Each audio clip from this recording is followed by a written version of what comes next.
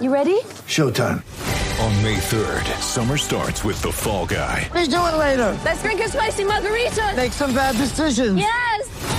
Audiences are falling in love with the most entertaining film of the year. Fall Guy. Fall Guy? Fall Guy. That's what the poster said. See Ryan Gosling and Emily Blunt in the movie critics say exists to make you happy. Trying to make it out? Nope. Because I don't either. It's not what I'm into right now. What are you into? Talking. Yeah. The Fall Guy. Only in theaters May 3rd. Rated PG-13.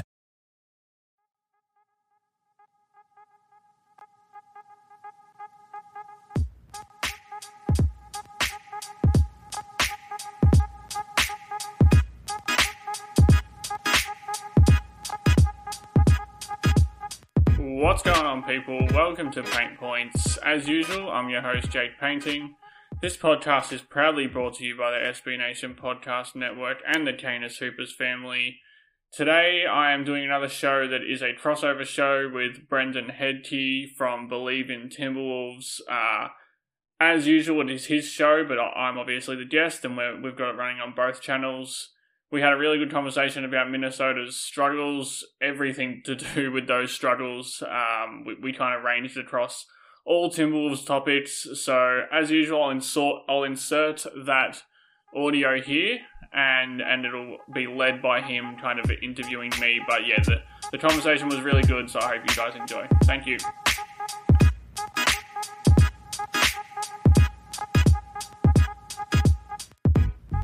Hello and welcome to the Believe in Timberwolves podcast. I'm your host, Brendan Hedke, and on today's episode, I do have a special guest, the creator of Howls and Growls, the newsletter, which all of you need to go check out and subscribe to right now.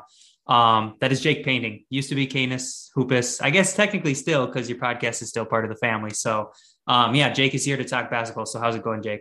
Yeah, very well. Still licking the wounds from yesterday's loss, but pretty well, and I appreciate the love for the Substack, but yeah, I'm really happy to be here and talking to you today. Yeah, so Jake and I don't really have too much planned for this episode because I think it's going to be a lot of opportunity to free flow and kind of talk about this terrible losing streak and everything that the Timberwolves are going on right now. But before we do that, the Timberwolves did play Friday night, their first game of their city editions. And prior to the game, I was seeing a lot of hate for the gray uniforms that they wore the Jimmy Butler year, like the first city edition uniforms that the Timberwolves had. And I'm not a fan of the hate because I do like them. So what I'm going to have Jake and I do, and I kind of sprung this on him, but we're going to rank. I think there's been 5. There's been the gray ones, the purple Prince ones, the light blues, the black ones from last year with the stars on the side, and then this year's blue ones. So I want to start at the bottom, and I want to know, out of those 5, because there's been some, like, they had the white Prince unis, but I think those were technically like the earned edition, so those don't count. Yeah. And then they had the black with trees the one year, but those also don't count. So which is your least favorite from those 5?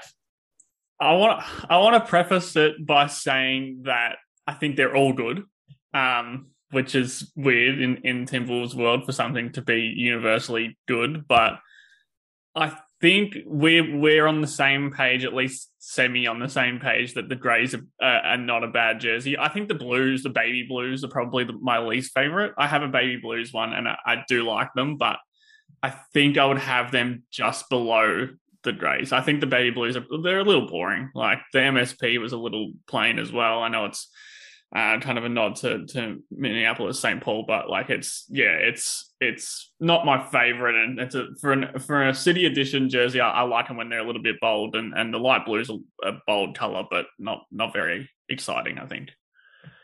Yeah, and that's probably what I would put 5th on the list. I like them. Like you said, literally the only Timberwolves jersey I own is actually a light blue one. I have 2 basketball jerseys. I have an, what did I just ordered one. I can't remember who it is. I think I ordered a Jada McDaniels one. Oh, that's good. And I don't even remember what colorway I ordered, but I ordered one.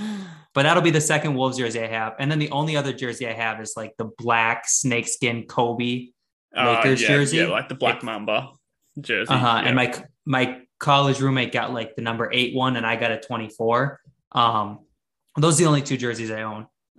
Oh, no. I own like a Adidas Chris Bosh white and red, like Miami Heat one too. But yeah, I just don't have a lot of jerseys. But I would echo what you said. I think they're all good. The baby blues are a little bit boring, but I will say this about those. They made for some fire merch, like overall, like sweatshirts, like hoodies. I think that stuff was done better than the jerseys were. Yeah. I love the color and they were pretty, but they were pretty plain. And that's why I probably have them last on the list. So I'll go ahead. You did that one first. I'll do this one first. This is going to be a very, very controversial thing that I'm about to say right here. And I think you know where I'm going. I'm putting the Prince jerseys. No, I thought you were going to say the the most recent ones, the tree. No. We'll get to that. This is blasphemy. Really, we talked about this already. We like them all. I love the white Prince jerseys way more than I like the purple ones. But again, what I said with the blue ones, they made some fire merch with this jersey. Oh yeah. But I just didn't love the jersey as much as I loved like all the merchandise that came out with it. I'm going to get a lot of hate from the people that listen to this. And I honestly, I encourage and from the person sitting across from me. That's blasphemy. I do love the boldness of purple. And I'm just saying stylistically, like they have a ton of meaning to the state of Minnesota with Prince and he's like a legend. But like when I'm thinking about jerseys, I'm not thinking about anything. I don't care about meaning or anything. Right now, I'm just talking strictly looks. They're fourth. I struggled to put them above or below the next one I'm going to say, but I'd say they're fourth. The colorway though, like the colorway on those make up for any stylistic deficiencies. Like I don't like the shoulder thing. You know what I'm talking about with like the triangles on the shoulders? Yeah. I think it just looks out of place. But the color scheme is fantastic. I don't know. I knew you were going to not like that one. I'd have the grey ones fourth. I don't know if I like the greys more than I should because the team was good when they wore them, and that really sticks in my mind. I have great memories. I think they wore them every game against Denver. I think they wore them every game in the playoffs. So maybe I think they did too. And even though they got swept or gentlemen swept, I still remember that being just like a great time to be a Timberwolves fan before the Jimmy Butler stuff. They wore them. They wore them game 82, and I was at game 82 against Denver, and like I think that's why I really like them. So I'll say this: they're my third, so I have them right above the Prince ones, and I struggled with that order there, but they're very plain, but I think they're like clean. You know, like all white jerseys, sometimes you think are like really clean. Yeah. I think those grays are really good. And I love the fading from front to back that they do with that side thing that they used on this year's too. I love that. So that's why I'm okay with it. Like I really liked them. They kept them simple. And yeah, maybe the fond memories kind of play into that fact when Jimmy Butler didn't hate Minnesota. So they're third for me. All right. Well, I've got the stars, the Aurora green and blacks from last season. I really like those, and I think they look better in person. I have one of those as well, an Anthony Edwards one, and that might be my favorite jersey to just wear. But that could be because it's Anthony Edwards. But like, they're a good jersey. I don't think they're great, but I think they're really nice. The black jerseys, I have a soft spot for all black jerseys with a bright color, like the any Phoenix black jersey or the Utah one that they've been using for like four straight seasons. Like they're dope as well. So I would go the black third, and then second I would have the remix, I think. Okay. I don't love the dark blue back. I didn't know that until last night. Like we'd only kind of seen it front on. I don't love that it fades. I know it's kind of a nod to those grey jerseys, how they fade from one tone to the other. I would have preferred them if they just had like dark blue stripes on the side and they were light blue still on the back. But I didn't love the dark blue. There's a lot going on them. They're a bit busy, but they're dope, man. Like anything with the trees are good enough for me, and the font as well, the kind of old KG era font. They're good. They're a good jersey. Yeah, I think they knocked it out of the park with those. You kind of said what I wanted to say about the black ones. Those are my second with the stars. One, Anthony Edwards had like the dunk of the best dunk in NBA history with those on. So that probably helps too. But I thought those were really clean black with the subtle like lime green and gray was very good. So then the remix are obviously my number one. I love the blue and green. I think they did even better with the trees because the old ones, like the trim was black and green trees. Yeah. Where now it's like green and blue. And I think that might even look better than like the retro blues with the black and green. I think obviously the first all black jersey with black and green are good. I think they're the first jersey where I've ever looked at like the release and thought, like, I need a pair of those shorts. Like the shorts are mad. Yeah, that's a good point. Crazy, yeah, you never just are like, I need the shorts, but those ones you do with the old Shep logo and the new Shep logo on each side. I do have fantastic. One pair of shorts, like they're not official shorts. You know, the ones with the Wolves on the front. They have like the Lakers ones, like how the Lakers, like LeBron wears the Lakers across the front. Yep. I have a pair of those. They're like the old blue and green. With the Wolves logo across the front, the very first Wolves logo there. So I like that they use that kind of color scheme. But the shorts with the old Shep on one side and the new logo on the other side, awesome. And they look good in person too, which I think the jerseys always look better when they're on the players. But I thought they looked really good. Like the Wolves looked good last night physically. Look good, feel good, don't play good. Yeah, stylistically, they knocked it out the park. On-court production, not so much. I never noticed how close like the new logo and the old logo actually kind of they look pretty similar, which I never really put together. But so then your number one's obviously the Prince jerseys and that. Yeah, and I don't need I'm not going to hammer home that point too much. The script writing is awesome, man. The script and the color scheme, like I'm a sucker for that. Yeah, and like to be fair, I totally get why people love those the most. It's just, and you want to know the best part of this? Purple's my favorite color. So the fact that those aren't my favorite jerseys tells you that like I just like those other ones better.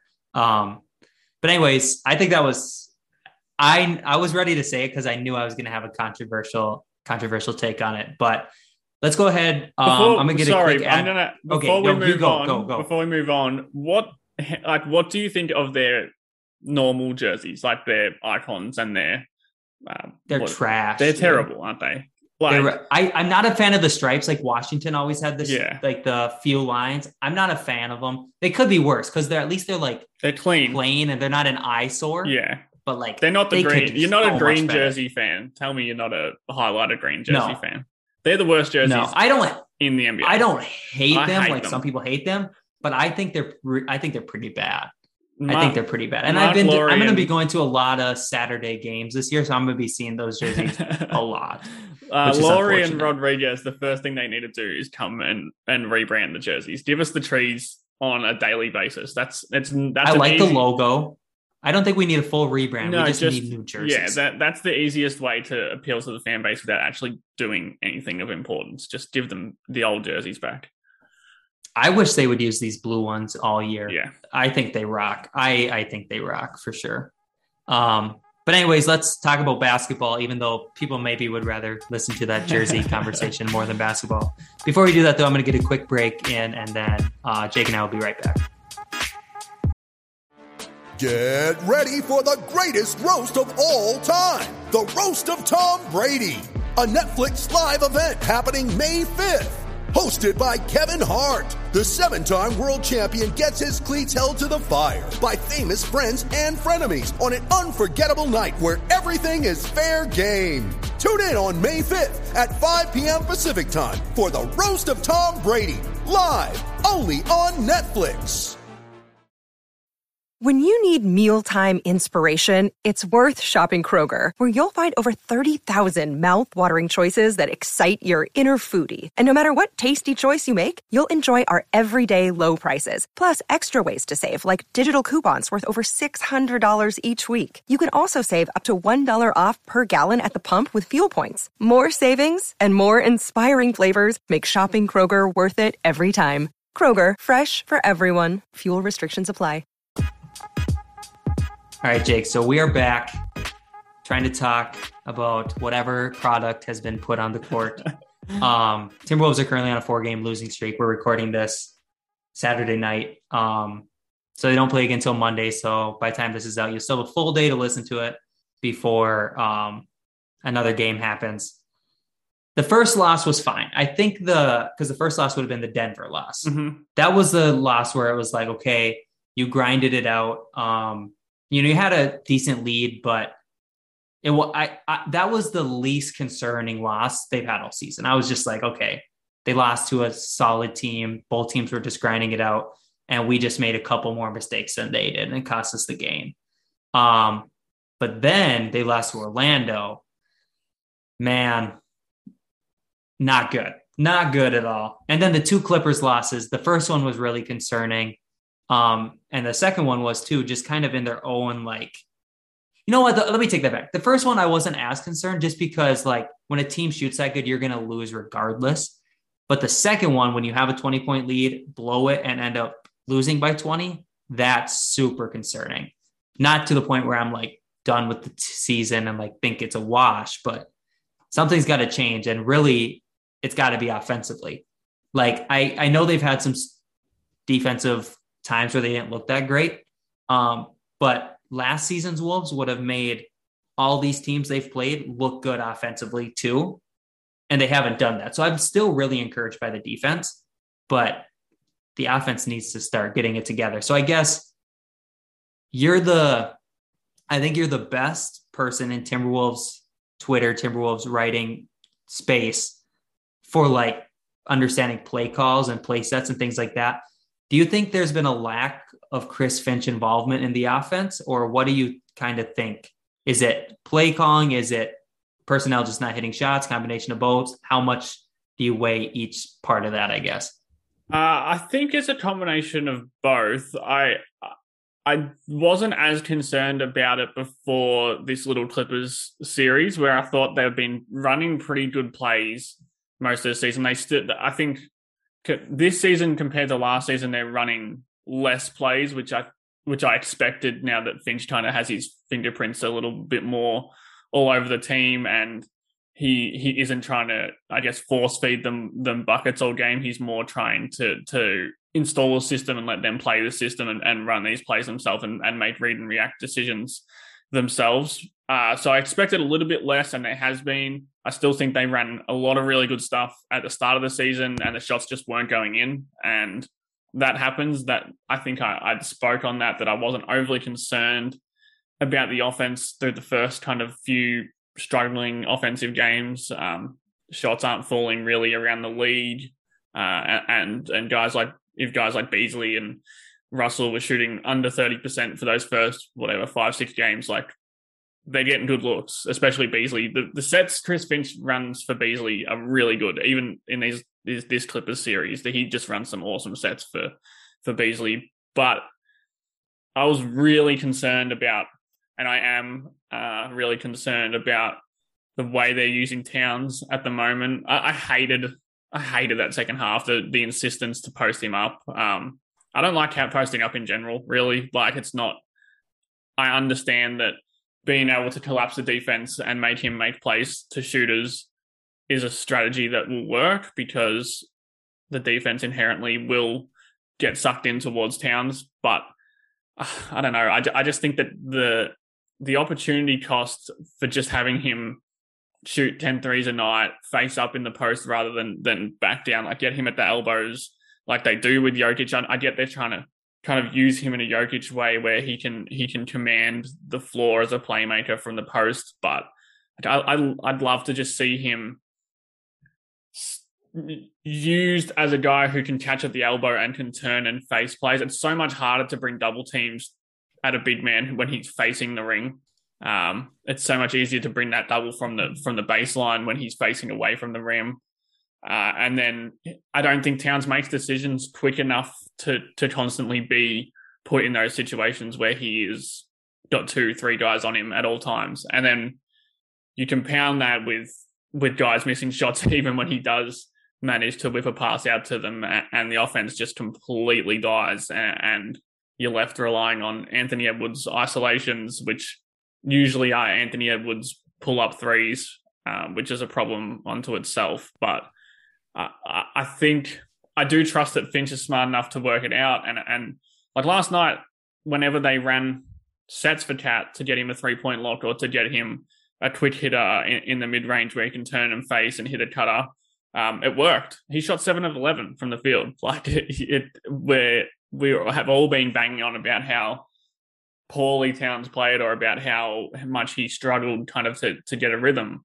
And he had like an 80% true shooting. And the struggle is that he can't get the ball because they're dumping him in the post and trusting that the defense will start to respect the guys around him. And like Finch is finding out what we probably have known for years is that teams will not respect anyone on the Timberwolves but Karl Anthony Towns until, they consistently make shots. The reputation of Malik Beasley or the reputation of Jaden McDaniels being a 37% catch and shoot guy, it's not as strong as the reputation that if you shut down Towns, you beat the Timberwolves. So I'm a long-winded answer to your question, but I think that if you use Towns the right way, you can still have him as a playmaker. You can still open up shots for other guys and open up cuts for other guys without kind of, sitting him in the post and inviting pressure to him. Yeah. And I guess I thought we'd see more of like a Princeton style offense from this Timberwolves team with a lot of Cat catching at the elbow, guys cutting off of him, making plays that way. And we haven't seen, like you said, I don't get the insistence on throwing it to Cat in the post and making him, that's where he draws his offensive fouls. Yeah. That's where he gets frustrated with the referees. Everything that takes him out of the game happens in the post. And I think he's a solid post player, but he doesn't have the personnel around him to allow him to be that because the shooting just hasn't been there. So they've been like, we take Cat away in the post and we live with whatever happens if he dishes it out of there.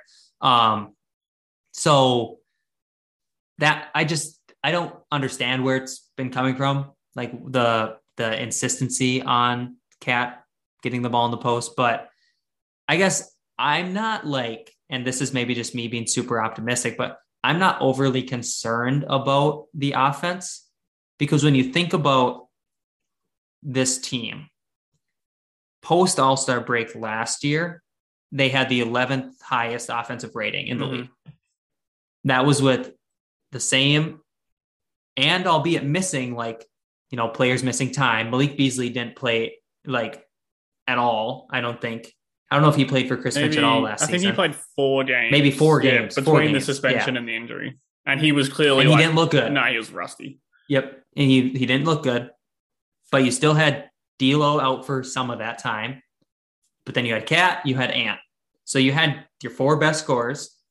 You still had Jaden McDaniels. You still had Jared Vanderbilt playing minutes, Josh Okogie playing minutes.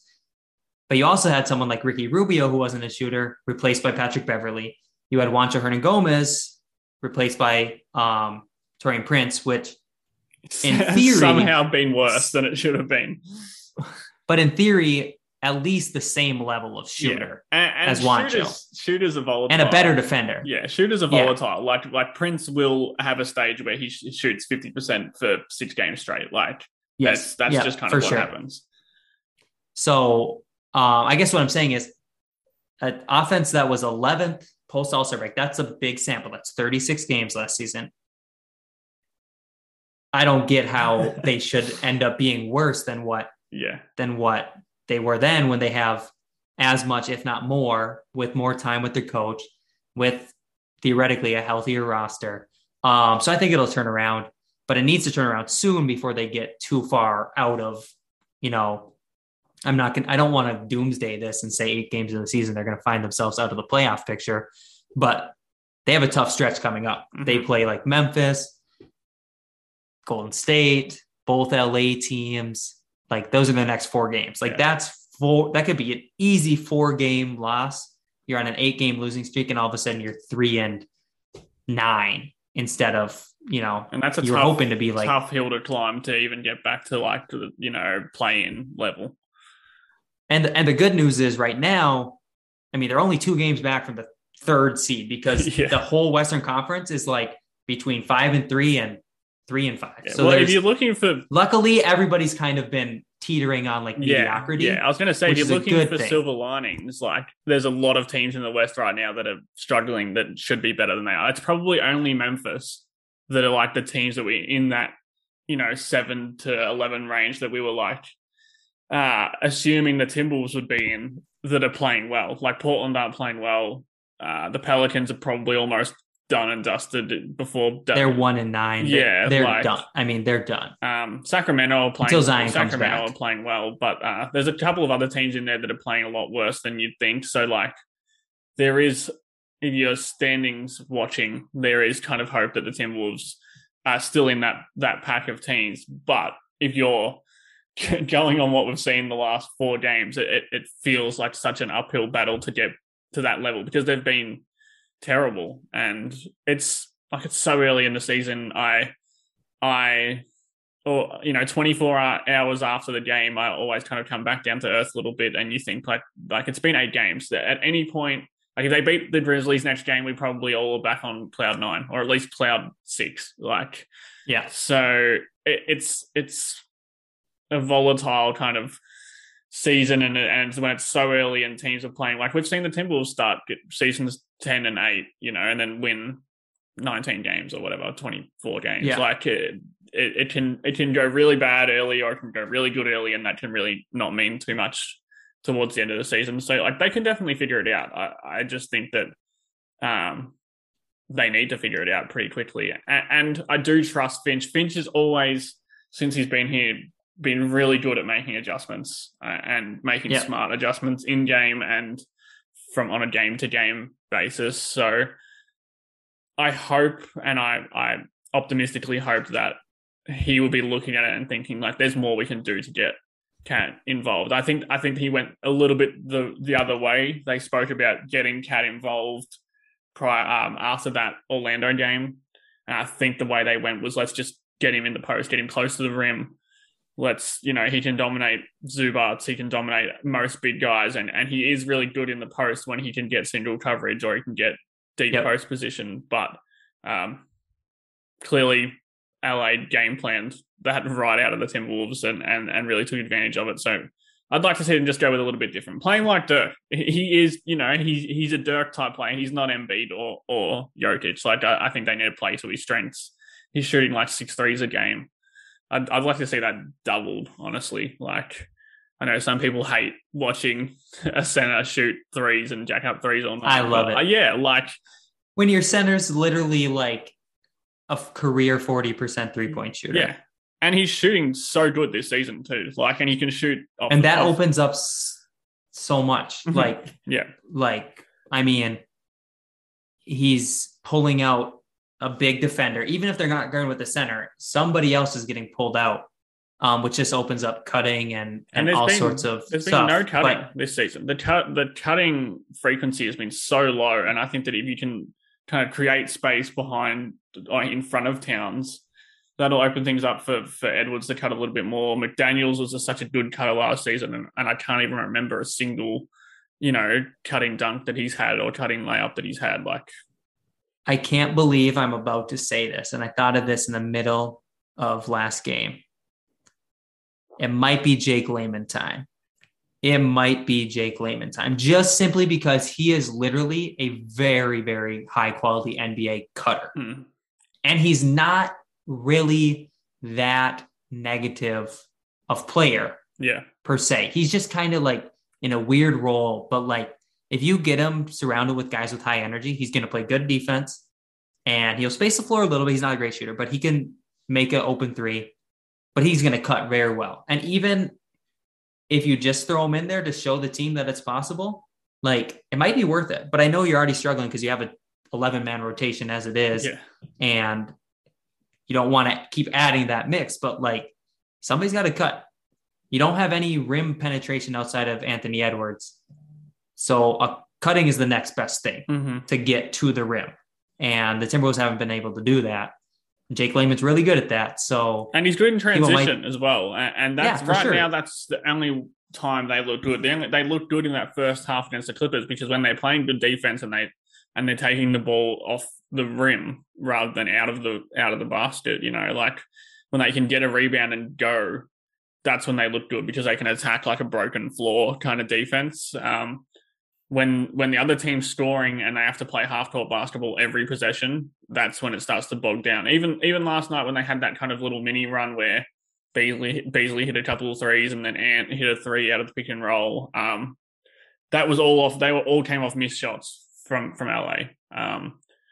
And that's fine. It's awesome that if you playing good defense, you can convert that to offense because that'll lead to 20-point leads. But as we've seen, teams hit shots. Like Orlando will start hitting shots. LA will start hitting shots. Every team will start hitting shots. And if you can't score in the half court when those teams are hitting shots, then those 15, 20-point leads that you build by playing fast and quick and punishing teams for their missed shots, they're going to evaporate really quickly. And yeah, I just, it still boggles my mind that they've been so bad in the half court offensively. It makes more sense now that we watch it because like there is no one who can put pressure on the rim. And that is a massive, massive problem. That's the biggest problem on the team. It's not rebounding. It's not defensive personnel. It's the fact that no one can score at the rim. And that's another reason why I like Towns getting out, because if he can play more as a driver, you at least add him to the mix of guys who can get to the rim. At least you have two. I think Cat is a very good driver too. I think he's like the only other.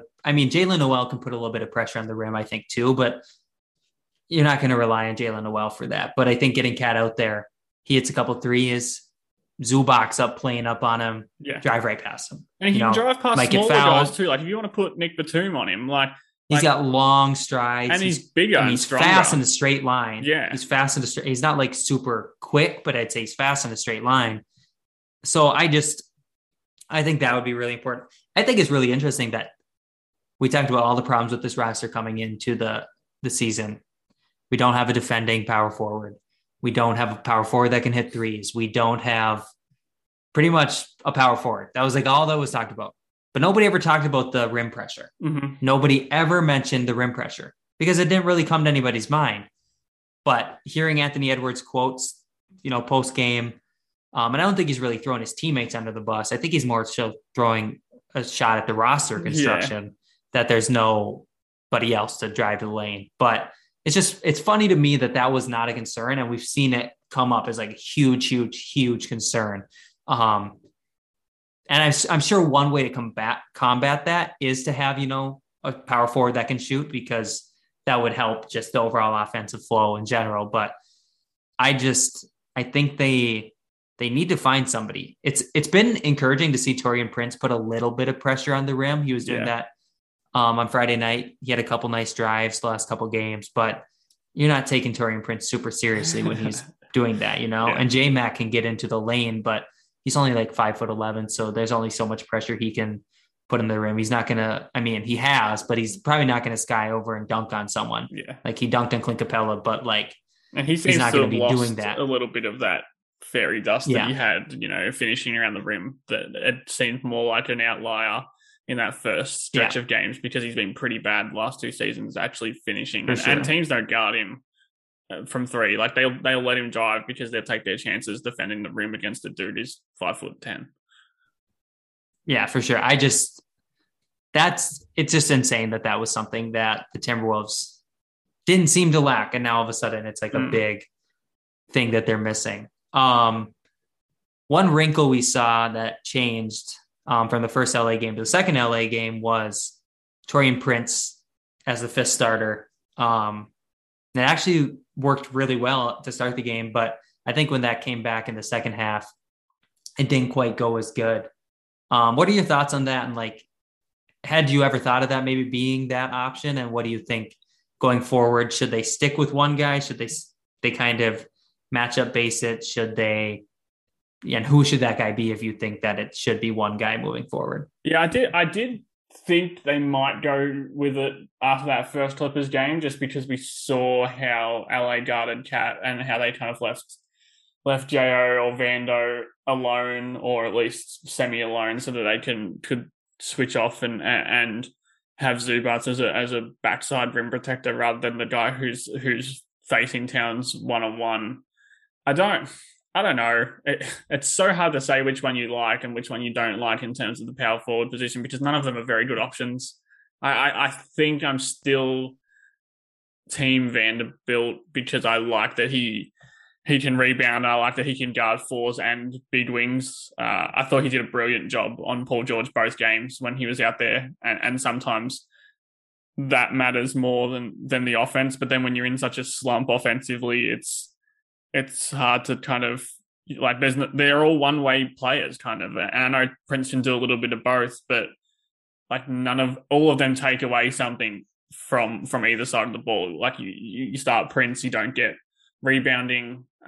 You start Vanderbilt, you have the offensive lane is pretty clogged because he's going to hang out in the dunker spot, and he, no matter what he says on Twitter, cannot shoot threes. And then you start Jo, who can't shoot threes or really rebound, but he's an elite defender and can. He's an okay rebounder, for his size. Yeah, exactly. But he's just too small. 6'4", and he's more of a good offensive rebounder. Effective height of like 6'8", though. Let's put that out there. But Jo can guard the best perimeter player. Like Jo can guard anyone, maybe 1 through 4, as long as they're not like a really big 4. So yeah, I think I'm Vanderbilt because I like that he's bigger. I like that he rebounds. If in my perfect world you are playing Cat further away from the basket, you have Vanderbilt in there still to get the occasional offensive rebound when Cat's probably going to lose a few offensive rebounds if he's not kind of around that post area. And I think Vanderbilt is a more versatile defender probably than a Cody just because he's taller and he can also protect the rim a little bit better. So I think Vanderbilt, Prince needs to hit shots. Like if Prince isn't hitting shots, he's just not an option. I'd probably say Vanderbilt and then a Cody, then Prince would be my preference, but it really is matchup based. Who are they playing next? Memphis. I'd probably start Vanderbilt against Memphis. For Jaren. Yeah. And you just go like that. I think that's the best. What they're doing right now is the best option of a bad bunch of options. Is just roll out who makes more sense on any given night. And I think with those three, it seems like all of them would be very useful backups, but none of them are like a fantastic like starting option. But this is something that I guess I want to ask you about. What if that fifth starter isn't a power forward and it's someone like Malik Beasley, who has really come back to nearly how good he was last season? And for a team that's been struggling on offense and not really struggling on defense, what's the cost of doing something like that? If you can get, and to be honest with you, I'm not going to say he's been great, but Malik Beasley really has been a lot better defensively this season. He has. My eye test wise. Yeah. I don't know what the numbers say, but watching him play, I think he seems very intentional. I think 8 games into the season, you just trust the eye test over any sort of numbers because everything's right. And that's why I didn't even look him up. Yeah. But I think he's looked pretty good defensively. Not that and granted he's been, he's been playing defense a lot more against like second units than he has against first units, but I just think he's been a lot more intentional of not overplaying defensively and just kind of making sure he's in his spots, doing what he's supposed to be doing rather than going for steals, going for blocks. I don't love that option. I'm going to put that out there. I think they need to keep Jaden at the 3, especially with his fouling problems. I think you want to keep him where he's kind of at, but I don't think I can't say anybody would be dumb for thinking about putting Malik Beasley in the lineup, especially with D'Lo being out. But D'Lo supposedly, according to Ant, is going to be back Monday. Dr. Ant. We'll see if he actually is. But so what are your thoughts about Beasley being that 5th guy? I think it's as good of an option as any. Normally, I wouldn't. I definitely didn't advocate it throughout the whole off season. Normally, I wouldn't advocate for it, but I also had no expectation that the offense would be this bad.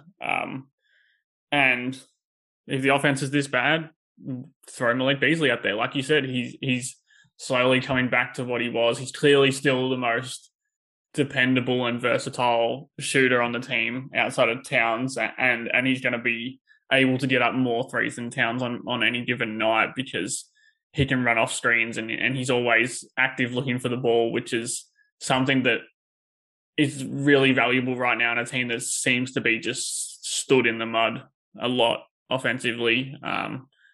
Like I said earlier, I think Finch runs really good screening actions for Beasley, which makes me excited at least to watch. gives me content to write about, but it is helpful on a team that, it seems so just bogged down in the half court. At least you can get Beasley running off threes. I think he's done a really good job of making the right decisions this season. Even when the shots weren't going in, I don't think he was really forcing them. I think if he came off a pin down or a double pin down and the defense kind of cheated their way through and got there, that he would pass back to the open man, or he would take 2 dribbles into the free throw line and try and hit someone in the corner. Like you said, I think he's been really good defensively for him. Just disciplined to the scheme. Still has his foibles, kind of running to the corners and closing out really poorly, really bad at closeouts, Beasley, but he's got more protection now on the backside when he does kind of miss a closeout. But he's missing less assignments. He's clearly knows the defensive scheme from his time in Denver, which I think helps.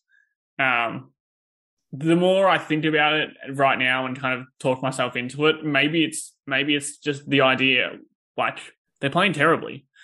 I think maybe you just try it. It's the one thing they haven't tried yet. So yeah. And McDaniels is picking up 4 fouls a game. So, like, is it possible for him to foul out quicker as a 4 than he did in the 13 minutes the other night? Like, the rebounding is an issue, a pretty big issue in that, and I think that's why Finch doesn't do it, because McDaniels needs to rebound his position better when he's a 3, and if you put him as the 4 and he's getting 2 rebounds in a game, you might just get killed in a different way, in a way like the Pelicans killed them in that third game. So I don't know, man. It's depressing to talk about because all of them lead back to the avenue where it's kind of like you could get killed this way, but you could get killed any of the ways, and maybe Finch just needs to try the Beasley way, and that might be, successful for a game or 2, and then you readjust and you see where you're at from there. Yeah, for sure. I think it's something that's got to be. I think that whether he starts or not, I think Beasley has to play 30 minutes a game. I don't want to see him knocked down to the low to mid 20s, just because the offense we're going to need that offense. And what he's been able to show us defensively is like, okay, this guy can actually, not hurt us as much on that side of the ball. Yeah. And his offense can really outweigh his defense. Cause that was kind of the thing with Malik for a while. It's like his defense is so bad. Is his offense even outweighing how bad he's been on defense? And it's been better to the point where it's like, if he's playing like he has been the past couple games that he's been, back to his old self, he's playing like his old self offensively, maybe not even to the level of last season, but like 85% of last season offensively, but he can keep this defensive effort up, then I think you're sitting pretty good with where Beasley is at, even if he's not starting. I just think that it's been pretty good. And teams respect him from deep. Like for sure. He has 3-point gravity, which is different to being, like a floor spacer is different to being a guy who can shoot threes. Like Jaden McDaniels is not a floor spacer because teams. Patrick Beverley, I think, is the best idea of like being able to shoot threes, where like your floor spacer is Malik Beasley. Because floor spacing is not just ability, it's gravity and like attention that you're garnering from the defense. Yeah, and Beasley has that. Him and D'Lo and Cat are the only ones that have it. And Ant still has it because Ant does. He has that because his drive. He has that kind of aura about him. But teams don't want him to drive, so they're going to let him shoot the 3. And he's too willing to accept that challenge to shoot the 3 and prove that they're stupid for leaving him open. I think that's a bit of the problem with Ant, is he wants to be like, if you don't think I can shoot threes, I'll prove to you that I can shoot threes, which just go past them. Like you can still get to the rim and it doesn't then they will come out on you. If you get into the rim, then they'll start to play you more aggressively and then you can shoot more threes kind of, in the flow of the offense as a catch and shoot guy rather than a pull-up threat. But Ant just has too much pressure on him without D'Lo and too much pressure on him when Cat's in the post and he has to be the only offensive kind of totem pole on the perimeter. It's too much. The dude hasn't even played a full NBA season and credit to him that he gets treated that way because he's really damn good. But we forget, I think sometimes that all of a sudden he's like, if he's not Donovan Mitchell, the team can't win. And he's not, that he's virtually still a rookie. And it's a tough position for him to be in where the team kind of can't win unless he dominates. For sure. So I think that's a good segue into what I want to talk about next with Ant. Since D'Lo's been out the past 2 games, that's kind of changed what Finch has done with his rotations. And it's gone to where Anthony Edwards has been the first sub out. And to be honest with you, I want to see that going forward. I want Ant to be the first sub out. I want D'Lo to stay on the floor with Cat for a while. And I think the biggest reason, I don't know if I've really heard anybody talk about this, but the biggest reason I can see or I would want it to happen is I want Ant to try to increase his driving against second units when maybe the rim protector is not as good. I mean, some teams have a better rim protector as their backup than their starter. That's just roster construction. But like against the worst center, theoretically worse defense as a second unit, I want to see Ant thrive going to the rim against those players. I would rather have seen him going to the rim against Isaiah Hartenstein than against Zubac. And same thing is like when you play against a team, trying to think of a team off the top of my head, but if you're going up against like Milwaukee, I'd rather see Ant driving on like Bobby Portis than onto Brook Lopez at the rim or whoever is in that backup center spot. I think it's been really good to see Ant as that first sub out. I think it'll be even better if D'Lo's back and D'Lo's in that main, that first unit still with Cat on the floor. I think that would be, I like that going forward. And you've been nodding your head. So I feel like you like the idea of Ant being the first sub out too. What are your thoughts? I do. Why do you like that? I think if my memory serves me correctly, both Ant's best stretches in both of these last 2 games have been in that early second quarter, late first quarter, when he's been able to play with Nas and McLaughlin. And I think the reason for that is because, first of all, I don't think there's any hesitancy with Ant that he's not the number one guy out there. It's just kind of the mentality that he has. But there's absolutely no question that when he's out there with the bench guys that he needs to score and that he needs to do it efficiently, and that he doesn't have, because I still think he's a little bit undecided sometimes about whether he should be passing to Cat or passing to D'Lo or whether he should just be doing it all himself. With the second unit, there's no questions there. He's got to do it himself. Naz Reid doesn't post up, not a lot. He does post up. He's actually really good in the post, but they're not like hammering post up as the first option in the set. Normally, Naz kind of runs a pick and pop. If he gets the ball back, he'll flow into a dribble handoff, and then he'll kind of pivot round and go into the post. That leaves 10, 12, 14 seconds where there's no one guarding the rim. Just teams do guard Nas. That he's definitely got some gravity just as a scorer. And that leads to Anthony Edwards having more space to drive. He should have, I know I'm bringing it back to this every time, but he should have more space to drive in the starting lineup if Cat wasn't sitting in the post all game. And then I just think that the overall flow of things with him just as the lead guy work well with the bench, because the bench kind of predicates itself on defense and ball movement. There's no real go-to guy. The other guy normally is Beasley, and Beasley will still probably check in for Ant. So it's all about just ball movement, and the ball finds the energy. And I think Ant has energy when he's with that second unit. And they play good defense and they get out in transition. So I think most of the transition highlights that we've seen with Anthony Edwards the last few games have all been with that second unit.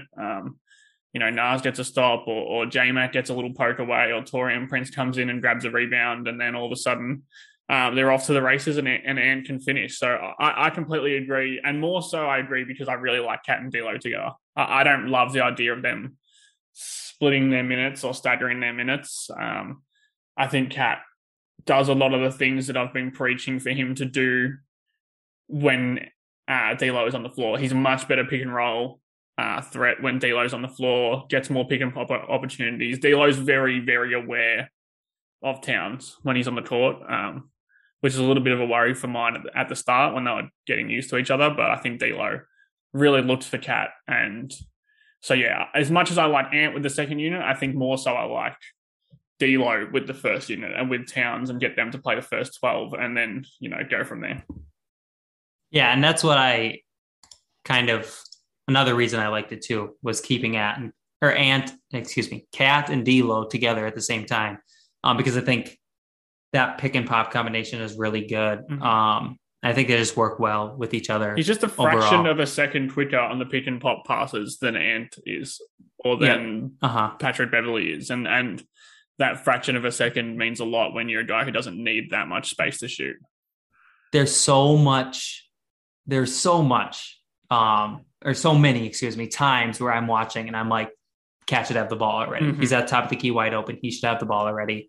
And he needs to shoot as well. It's on him as well. He does. Like if you get the ball, sure. I hate when he gets the ball and kind of you can tell his first option is to survey the court for a cutter, or for someone to come back and get that dribble handoff off him, like a little kind of pitch and return. Just shoot it, man. Like this team needs him to just shoot. If that means he shoots 38% from three or 37% from three, and not 44, like that's worth it, because that's what, Damian Lillard shoots 37% from three. Like Jason Tatum, they probably fluctuated between 40 and 38, but like, when you shoot 10, 12 threes a game, you're going to inherently shoot a lower percentage, but the overall effectiveness of someone hitting, 4 threes a game is massive. I went and looked at some Anthony Edwards numbers here by quarter, because we're talking about subbing him out first, and his best. So I filtered it by per 36 minutes just to get an even playing field for each quarter. He averages 28.8 points in second quarters, which is by far his best, 28.8 per 36. Oh, yeah. Sorry. In second quarters. For a second, I was like, that doesn't make sense. No, per 36. Yes. So, obviously it's his best. What are we looking at? It's his field goal percentage wise and whatnot. So second quarter field goal percentage, he's shooting 36.4% from three on 11 attempts. So that's actually I don't want to. And obviously this is per 36. So that's still high 36%. 36% is good. Mm-hmm. I think for someone like Ant, if he's like a 37% shooter, you're totally fine with that. He's shooting 44% overall from the field. It doesn't perfect. Show me 2%. If he shot that for the entire season, he would be an all-star. Right. Because right now he's shooting from the field, he's shooting 40% this year. Yeah. And 30% from three.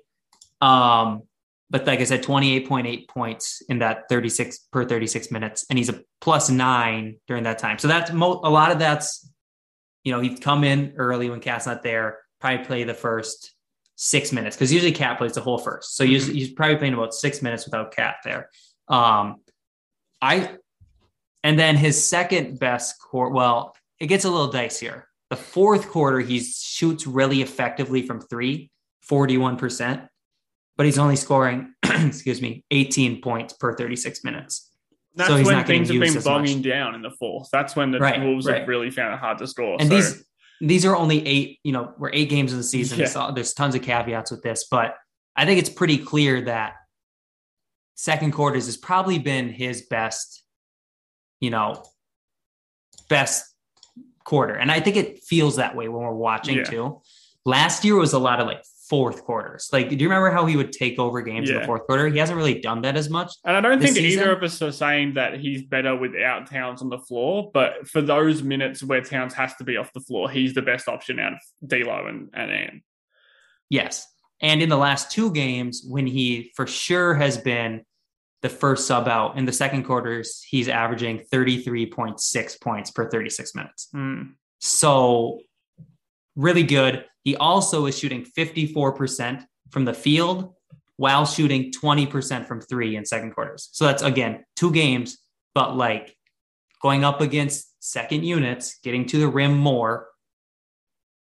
If he's shooting 20% from three, that means from two, he's shooting like ridiculously high. Because he started off the season pretty dicey from the rim. Not only not getting there enough, but he wasn't hitting as many shots. But the last few games, outside of the Orlando game, probably like the last 5 games, he's been back to like, if you take away that Orlando game, I'd say he'd be, 65, 70% from the rim, which makes it all the more frustrating that he's shooting 10 threes a game. Like, I don't know if this was last night, I checked it the night before, so these stats might be out of date, but he was shooting the 4th most threes in the league.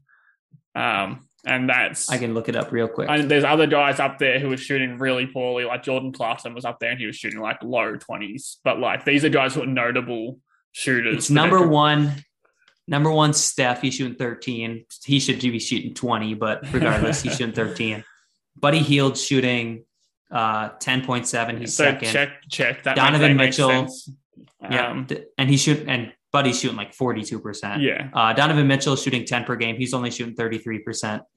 And then Ant's 4th with 9.6. He's at 29.9%. Jordan Clarkson's 6th, 22%. Damian Lillard's 21% and 7. Well, so like, it's a good example of why shooting numbers 8 games into the season don't matter that much, because Damian Lillard is shooting 21% from 3. Like, and Jordan Clarkson's shooting 22%, who's a very good shooter as well. Like, but for sure. Anthony Edwards doesn't have the cachet that those guys do as like multi-year good shooters. Anthony Edwards has not had a single good year of shooting. So yeah, like as much as I want him shooting threes, and I do think I think he's a good shooter. I think he's a shooter a little bit in the way that like Luka is, how Luka always shoots a poor percentage from 3, but the fact that he's taking so many pull-ups really does help the offense. And his shot quality isn't good, but those shots, like, people don't make those shots at 40% clips. And I don't think anybody's wanting is a good, a good number for pull-up threes. So it's a different ball game, but there needs to be a better balance. And I think it should be 6 or 7 threes compared to 9 or 10 threes per game. I still want him taking 6. You do have to keep the defense honest. I want the good Cat news taking is 10. I'm going to keep hammering at this whole podcast. I want Cat more than 10. Cat 12. should be there with Steph Curry. And I know he's not Steph Curry, but like in this offense, a Cat 3 is the most valuable shot that you can get. Outside an Anthony Edwards drive. Cat is shooting like 47% from 3 this year so far, which again, 8 games, but like he's going to stick above 40 for sure, or not for sure, but like probably 39 would be the worst, right? But so far this season, I'm just going to go through how Ant's been shooting at different places on the floor. Within 3 feet, he's shooting 62%, which is that's about the same. It's about the same he shot last year. That's bonkers. He was at like 50 throughout the first like 3 or 4 games. Like his last 4 games must have been ridiculously high. Yeah, and this is on Basketball Reference, so it's a lot harder to filter this. But and then 3 to 10 feet, he's at 26%. That's never been his spot. He doesn't have the touch for floaters. He needs to find a floater. He needs to find it. Yeah. 10 to 16 feet, he's actually shooting 41%. I felt like the last few games he's been shooting well in the mid-range. Which only 10% of his shots come from 10 to 16 feet, but still like pretty solid. And then 16 feet, long mid-range, he's actually shooting 37.5%, which is way better than last year. But again, only like 5% of his shots are coming from there. And then obviously from 3, he's only shooting 30%. The crazy thing is he hasn't been getting calls. He's taking a lot of contact when he gets to the rim, and he's still shooting, 62% I think which that is really good. I think that really disparages him when he doesn't get calls. I think he gets annoyed that he doesn't get a call, and he just thinks, "Well, I'm just going to shoot a three then." And that's not the greatest mentality. And I think it's something he'll grow out of. Again, he's 20 years old, and he's in the nicest way possible. Like, he's an immature 20. He's still so fresh to learning how to be the guy on an NBA basketball team that's actually trying to win. It'd be different if they tore this down and things went horribly this season and they traded Cat. Then it would be fine for Edwards to do whatever he wanted. But it's not as beneficial as really having a team that is relying on you to win games. Cade Cunningham can miss his first 21 shots of the season and no one cares. But Anthony Edwards, if he doesn't play well, the team doesn't win. And if the team doesn't win, the pressure piles onto them. And I do think that's a good thing, because I want these guys to grow up in at least a somewhat, even if it's not a winning environment, at least an environment that expects you to win, because there was just so many seasons where Cat wasn't even expected to win. And I think in some ways you kind of see the fruits of that labor now. Yeah. So I think we're in agreement. Ant needs to be the first sub going forward. We went on a tangent there, but I think we agree on that. Yeah, back to that point, I think that's going to be a good thing, and it'll be fun to track if Finch noticed that too, and if he's I'm going to excited continue to see to do what that. he does when D'Lo's back with the rotations. All right, so next thing I want to do, I posted on Twitter after last night's game, Friday night's game. I said, all right, Wolves fans, what are your biggest questions, hot takes, etc. for the Wolves? I said I'd pick a few to count, we could talk about here in the pod. Oh, no. A couple more funny. Wolves are cursed and will be bad for eternity, forever breaking my heart. I agree with that one. But Josh Pauly asked, does this bad start to the season make you want Ben Simmons more or less? And I don't want to go on a huge topic, but let's do quick bullet points. I say more too, because he pressures the rim. Mm-hmm. He makes your defense even better. He answers that rebounding situation, the big body power forward, and he can play make. So in a vacuum, I want him more than I did before the season started. If you ask me after the first few games, maybe my answer wouldn't be the same thing. My answer was don't even pick up the phone after 3 games, but now I'm call. Yeah. Like I said, the rim pressure is one of the biggest reasons. And then the defense and the rebounding is kind of that. So I feel like there's not a lot else to add to that. I still just want to see Ant and Ben Simmons in transition just one time. That would be, that's a nutty pairing in transition offensively. Yeah. I can just envision the Ben Simmons drop pass between his legs backwards to Ant. And it's just beautiful in my mind. But the problem is that these 8 games have made it less likely that they can get Ben Simmons, because especially because their main trade pieces haven't been playing their well. Assets are declining by the game. So it's still, it always did to me, but it seems even more like a pipe dream now than it was. Yeah. Next one, I don't even know how to say this name, so I'm not gonna. But it says, would the Wolves better keep build? Okay, I'm just gonna paraphrase this. Basically, is it better to keep building and being patient with this team, build around Ant, or trade Ant now to win on purpose? And then they go on to say, I'll read this one verbatim. Seems pretty obvious that Edwards, as good as he is, doesn't fit well around Cat and D'Lo. And that's the last sentence, I think, is one of the most idiotic things I've probably read so far. I wasn't going to say it, but I'm happy you did. Well, I think, if anything, Cat and D'Lo need that rim pressure. Yeah. Oh, yeah. So to say Ant doesn't fit around those two, doesn't make sense in my mind at all. They don't fit around Ant more than he doesn't fit around them, I think. And that's not, right. I think it's more so on D'Lo than it is on Cat. I think Cat and Ant fit really well together.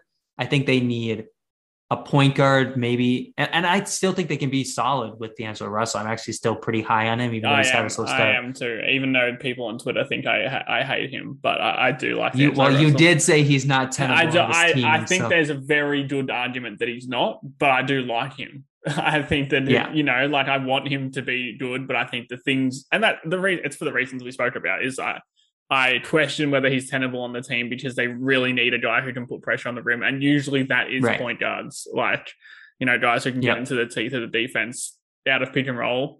And D'Lo's not that. He's going to start hitting shots again, and I'm sure it'll look a lot better. But when he's not, it's I question it a little bit.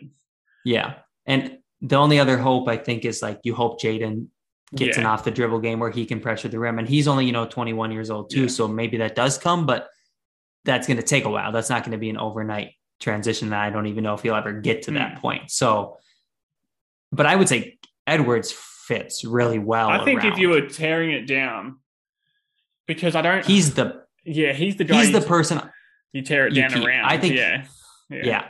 And at this point, this juncture, Cat's obviously the best player in this team. He's the most consistent player in this team. And Edwards might never get to that level, but when you take into consideration all the factors of contract, team control, charisma, like fan interest. Yeah. Oh man, that's the guy it is. I don't want to think about it. But what that's would be torn down is Mayo Clinic Target Center if Target they traded Anthony demolished. Edwards. Yeah. I think we're still a couple of steps away, but I think if we're hurtling towards, any sort of dramatic change, it'll be that Cat probably gets traded. And I don't want to see that happen. I love Cat. I think that he can work as a first or second option on a good team. But like you said, considering contracts, which is such a massive, like if you have a star on a rookie contract, you just don't trade him. It's pretty simple. If you have a star that's heading into his final season soon and hasn't made any, like he hasn't signed an extension, he will, like, we don't know whether, I don't think he has an extension on the table yet, obviously, but I think it's after this season. And we don't know whether he wants to leave or stay. 2 years. But like he's the one that so far hasn't worked, even though he's been very good, and a lot of that not working has been not on him at all. But yeah, if you're trading any of those guys, it would probably be Cat as well, because you would get a monstrous return. And now your return would be insane. And now you're rebuilding around Ant plus your return plus another high pick that, probably 2 high picks, one from Minnesota and one from another team. So I don't want that to happen. I'm always the guy sticking up for people who say just trade Cat. I don't think that's a good idea. Too. But if we were picking sides, I would probably pick that one. I'm right there with you. The next one is that Leandro Balmero will have a Jaden McDaniels level rookie season by the end of it. Not be trusted at all as a rookie. Injuries and blowouts force him to play, and his spark will force him into the actual rotation over the one-dimensional guys. I think I can't agree with this one as high as I've been on him. He just kind of does look out of place in the minutes that he's been on the court. I'm with it. I'm with that. I don't think he's going to have a Jaden McDaniels breakout, but like I tweeted this just before we got on air, so you might not have seen it, but I didn't. I need to look. I am a fan, at least if this season keeps barreling towards complete and utter disaster. I'm a fan of getting him some minutes because he does put pressure on the rim. He can at least puncture the paint and puncture the first line of the defense, and he makes a really good plays if he can get 2 feet in the paint. He can't shoot. I think he's a better shooter than people give him credit for, because he's just like got this awful shot, motion. And people, but like, he shot well in Spain last season. He's very, very small sample size, shot well in the G League in the 1.5 games or whatever. And I think he does things that this team could need. I would not be having him in the rotation right now, and I'm Balmero stan, but I think that, I don't know if it is my bias just talking, but I do think that there is a case that if this season goes poorly, that he could at least starts to get rotation minutes, and I think he's going to become a good player. So I'm kind of on board with that question or that hot take, but not. I wouldn't be thrusting him into the lineup. Yeah. Okay. Do you think he can put pressure on the rim? Like, not obviously not to the level of like Ant or anything, but I think even with like his passing ability and his athleticism, do you think he could? I mean, to be completely honest, I haven't watched that much of his film just because it's kind of hard to get your hands on it. But just saying this, because I was just looking at because obviously when we're talking, the Iowa Wolves just finished their game. He had 19, 8 and 8 today. 8 of 10 from the field, 2 of 4 from 3, 6 turnovers as well, 2 steals. Just putting that out there, plus 23 on the game. So I do. It's tough because I think that he's slithery. I don't think he finishes very well at the rim. I don't think he finished very well at the rim in Spain, so I don't expect him to be finishing very well in the NBA. But I think it's the decisions he makes when he gets past. I think he's really manipulative in the pick and roll in terms of kind of setting guys up to be screened off. And that means he can at least get past the point of attack. And I think when he gets past the point of attack, he makes really good plays. And that does rely on guys to be cutting better and Towns to be a roll threat. I think he'd be awesome with Naz Reid, who's just such a good roller. That would be fantastic. I think he's better than Jordan McLaughlin. I'm a pretty kind of, I'm pretty high on what J-Mac does for the team. He hasn't been playing very well lately, but in general, I think J-Mac is a very good backup point guard. But I think Bolmaro has height, a bit more athleticism, a truly, I think, underrated in kind of, not the fan base, but more just like in what we think of his potential, like a truly underrated sense for an amazing, amazing pass. Like, he has got awesome vision. I think even last night he played for like 2 minutes. He made an awesome pass immediately to, I think, Vando, who fumbled it unsurprisingly. But I do think that he's a point guard, and I think he's a big playmaker who can puncture the paint and make plays for others and still finish at the rim occasionally. So, like, do I want him playing 20 minutes a night? Definitely not. But do I think that he can at least be a guy who can put a little bit of pressure on the rim via others, if that makes sense? Like, put pressure on the rim by getting guys in a position to score at the rim. I think he does that almost as well as anyone on the team already. So that's kind of my take on Bolmaro and whether he could be, a rim pressure guy. I think he's a rim pressure guy for others, not really himself. Okay. Yeah. And like I said, I just haven't watched a ton of him. And so I didn't really know, what to expect in that regard. But I think you kind of laid out pretty good there. It's cool to see that he's playing well in the G League. Of course, the G League. I didn't expect him to be this good in the G League. So I think he's a little bit more advanced. Like you said, it's very different, to NBA basketball. Right. But I'm surprised that he's playing that well. I'm surprised he's scoring that well. He didn't even score that well in the minutes he got in Spain, which Spain is probably a better league, honestly, than the G League. Yeah, probably. But, that's, I think, 220, or he got 19 today, but 2 20-point games pretty much in his first 2 games, making plays for others, hitting threes and shooting really well from the field. So I think the team would be pretty happy with that experiment so far. Nathan Knight dominated as well today. I don't know what he had. I can probably get it out. He had 31 and 13. So good to get some minutes into those guys. Hit 31 and 13 threes as well. He hit 4 threes as well. Free Nathan Knight. Hashtag free Nathan Knight. Jeez. Oh man. I think that would be like an underrated thing, is if Nathan Knight could come and be like a contributor at the NBA level. Yeah.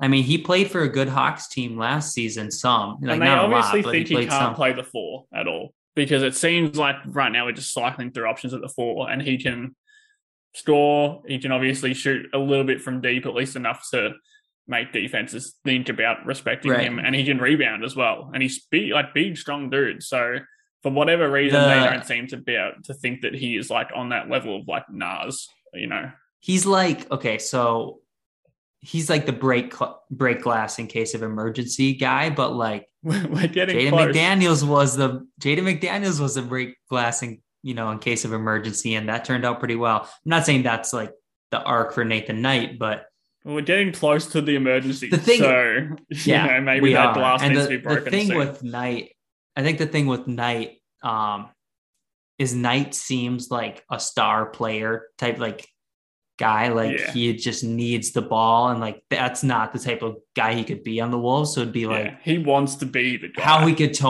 could he tone that into being like a solid role player? And players do that all the time. You see really good, highly touted college players go from being a star player to just a quality role player. He might need all the something to happen to, Nas or Cat so he can get a 3 or 4 game stretch where he plays like Vanderbilt did last season, where it's kind of like we've got no other options but to play Vanderbilt or to play McDaniels, and they get 4 or 5 games and it's like, all right, well, like we're not good enough to tell these guys they can't play anymore. So maybe these things happen naturally throughout the season where Vanderbilt or McDaniels or Towns or Nas are going to miss time through something probably. So, and the one thing I do like about what he could bring to the court that we don't have is that he can put pressure on the rim as like the roll threat. Yeah. Nas is his own version of roll threat pressure, but Nathan Knight can get a lob and dunk it. I mean, he's not like elite at that, but like he's the closest thing the Wolves have to like a lob threat. So I wonder how I'd like to see how I would just be really interested to see how it would look next to Cat. Yeah, that's what I was going to say. Yeah. I wonder how much him and Bolmaro kind of synergize today in the pick and roll, because I'd love to go back and watch that, but I also don't know if I need to go back and watch that or how I could go back and watch that.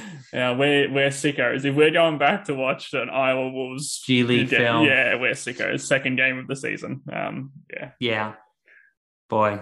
Do you have any like other big takeaways? I guess like we touched on a lot. We didn't touch on D'Lo a lot, but there's not a lot to say. He's been slow. We think he'll be better. Yeah, like we'll see what he looks like. I mean, if he's good, like he's a good player. Like he's got his issues and they're well documented, and I think that they do hold the team back when he's really like kind of stuck on them. But he's not going to shoot 25% from 3 or 35% from the field for the season. Like you don't go, and I thought he was awesome down the stretch last season. So I assume he'll be back, and he might take a few games to kind of ramp back into things. But I imagine at one point D'Lo's going to start hitting. He's going to go through a stretch where he scores 25 points a game and shoots 45% from 3 for. And he looked good in the Milwaukee game. Yeah. He's only played 1 game since then. Actually, no, he played half a game, 1.5 games. Yeah, 1.5. No, 1.5 games. Yeah, the Denver game as well.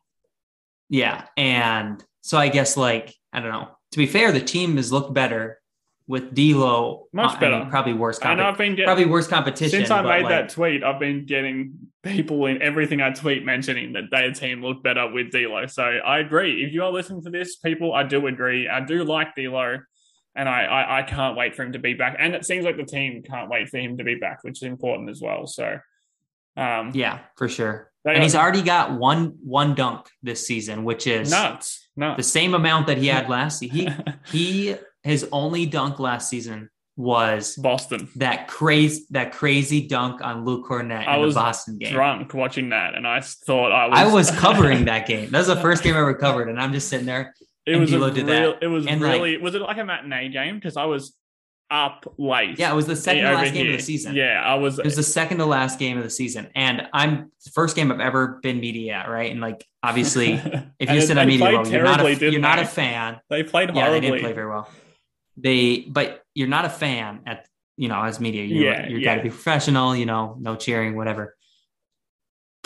I don't know how I contain I think we all just kind of looked around and we're just like, and we're up in like the suite level and like we're all spaced out, but we're just like, what just happened? Like that's the most athletic I've ever seen D'Angelo Russell look.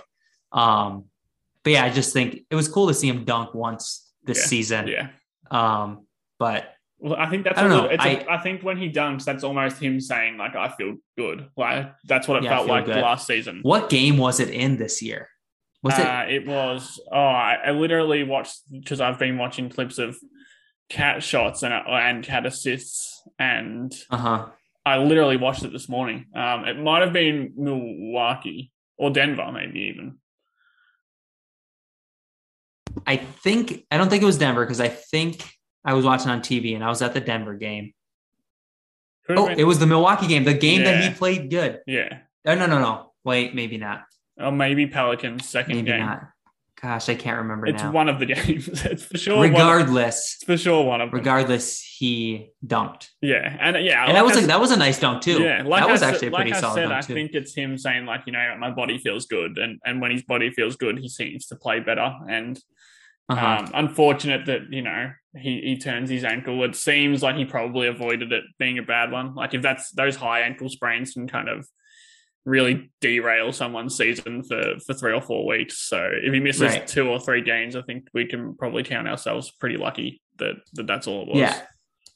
And I don't think, like you're saying, I don't know if it was really like if he'll be back for this Monday game or not. Anthony Edwards kind of made it seem like he was, but again, Anthony Edwards is not he's not the doctor. He's not the one making that decision, but he is like, he probably wouldn't have said that if D'Lo was going to be out for like a long time, if there wasn't optimism that he would be back like super soon. So I don't know. I just think he's going to be back. I would guess by the end of this week. That's no inside information other than my source of Anthony Edwards, but it seems like D'Lo will come back soon and hopefully help this team, because I do think as bad as he's been, it's just been better to have him like on the court than off of it. Yeah.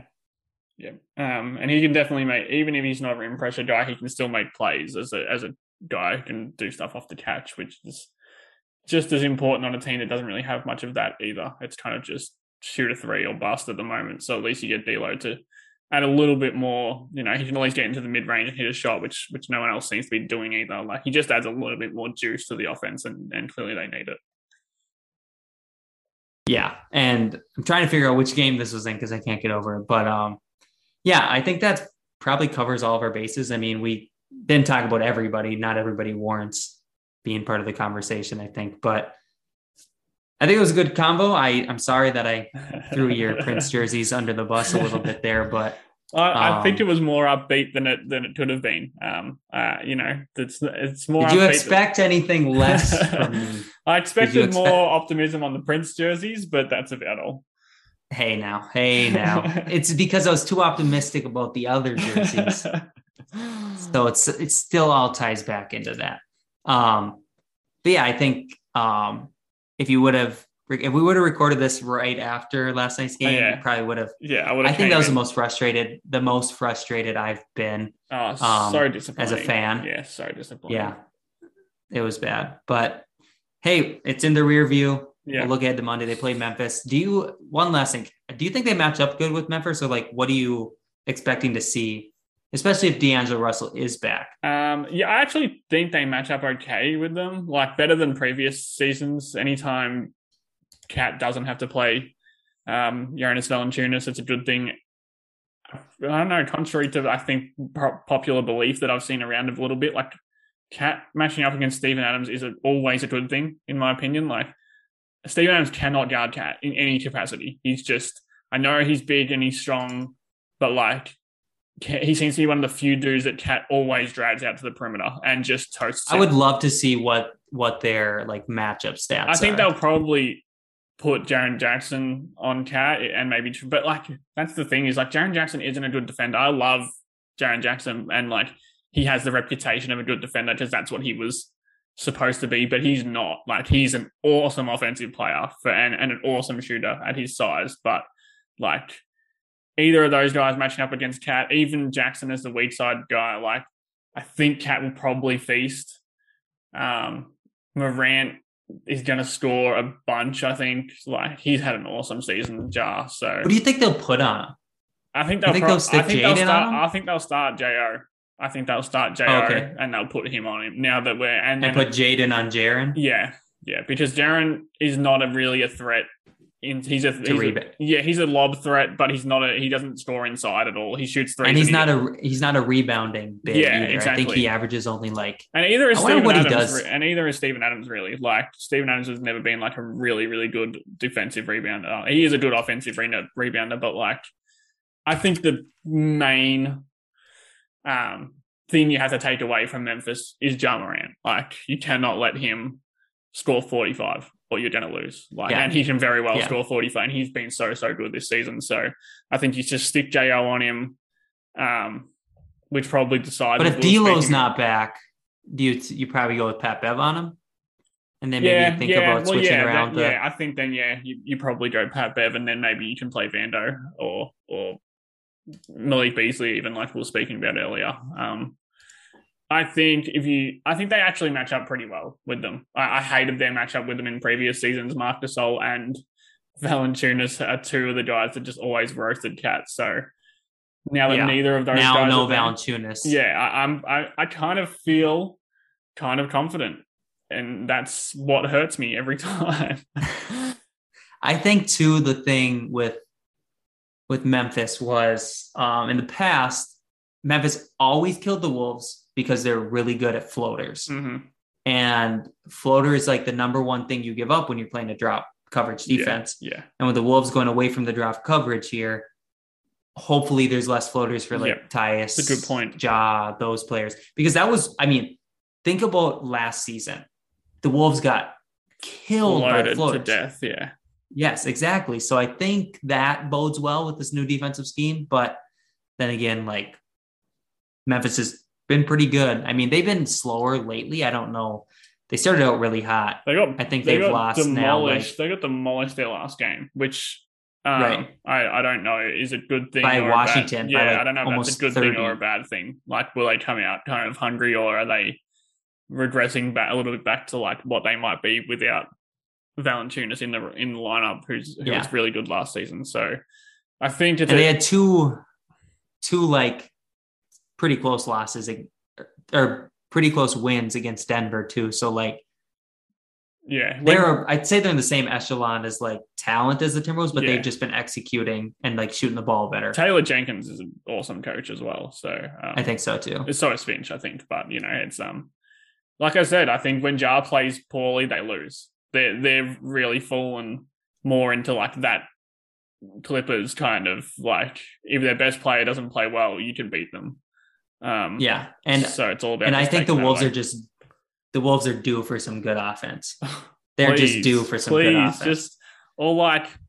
Just lose by 8 points all game. Don't get up by 20. Don't do that to me again. If you get up by 20, win by at least 10, please, or just win by at least. I called the game in the first quarter. I'm like, this game's over. The Clippers game. I was like, there's no way, like it's gonna go bad, and it did. Unfortunately, is like felt like a Ryan Saunders. Yeah, I'm so jaded that I always think the Wolves will lose. At any point, I'm confident the Wolves will lose. Like as soon as the Clippers hit like 1-3 and you felt the energy kind of drain from the building a little bit, it was like, the Wolves going to lose this. And they finally hit their first three in the third quarter, and it was just downhill from there. The refereeing was awful. And we don't need to spend any time on that, but awful. That's like the perfect word for it. Embarrassing. Yeah. Also. Yeah. But all right. Well, I think we've taken enough of your time.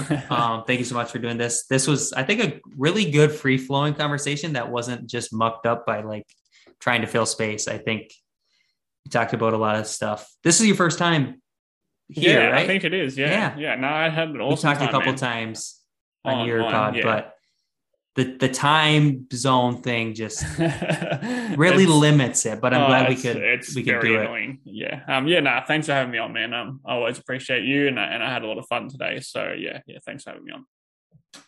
Again, if you haven't already, it's howlsandgrowls.substack.com, correct? That is it. Or just go onto my Twitter and, you'll find me kind of easy self-promoting. Onto the Twitter. Constant self-promotion. Probably pin tweet. Yeah. Probably pin tweet because man's got to make money.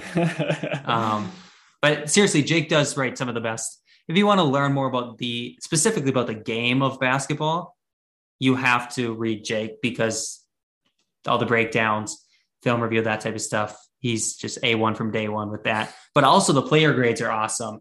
The 3 sentences talking crap about whoever, just whatever. I think that's where I have, it's awesome. That's where I have my That's probably fun. the most fun. Yeah, and they're all free. They're all free. So you don't want to pay me, which I understand. You don't want to pay for anything to do with the Wolves right now.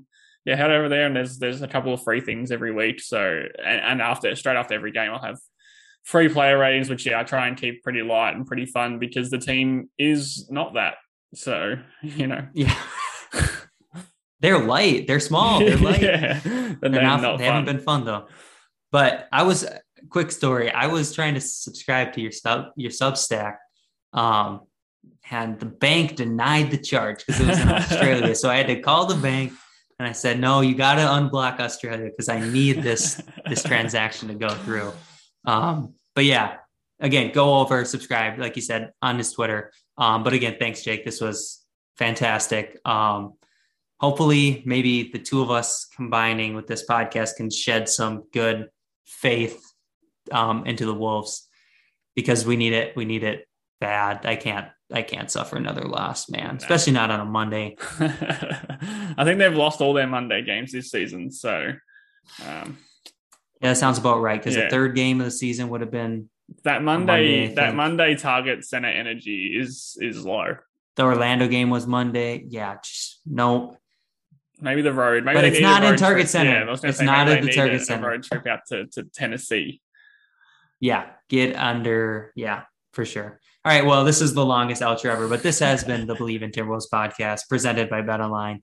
Thank you, Jake. Thanks everybody for listening, and I will be back hopefully next week. I don't know, probably sometime, unless I just quit if they keep losing. But anyways, peace out.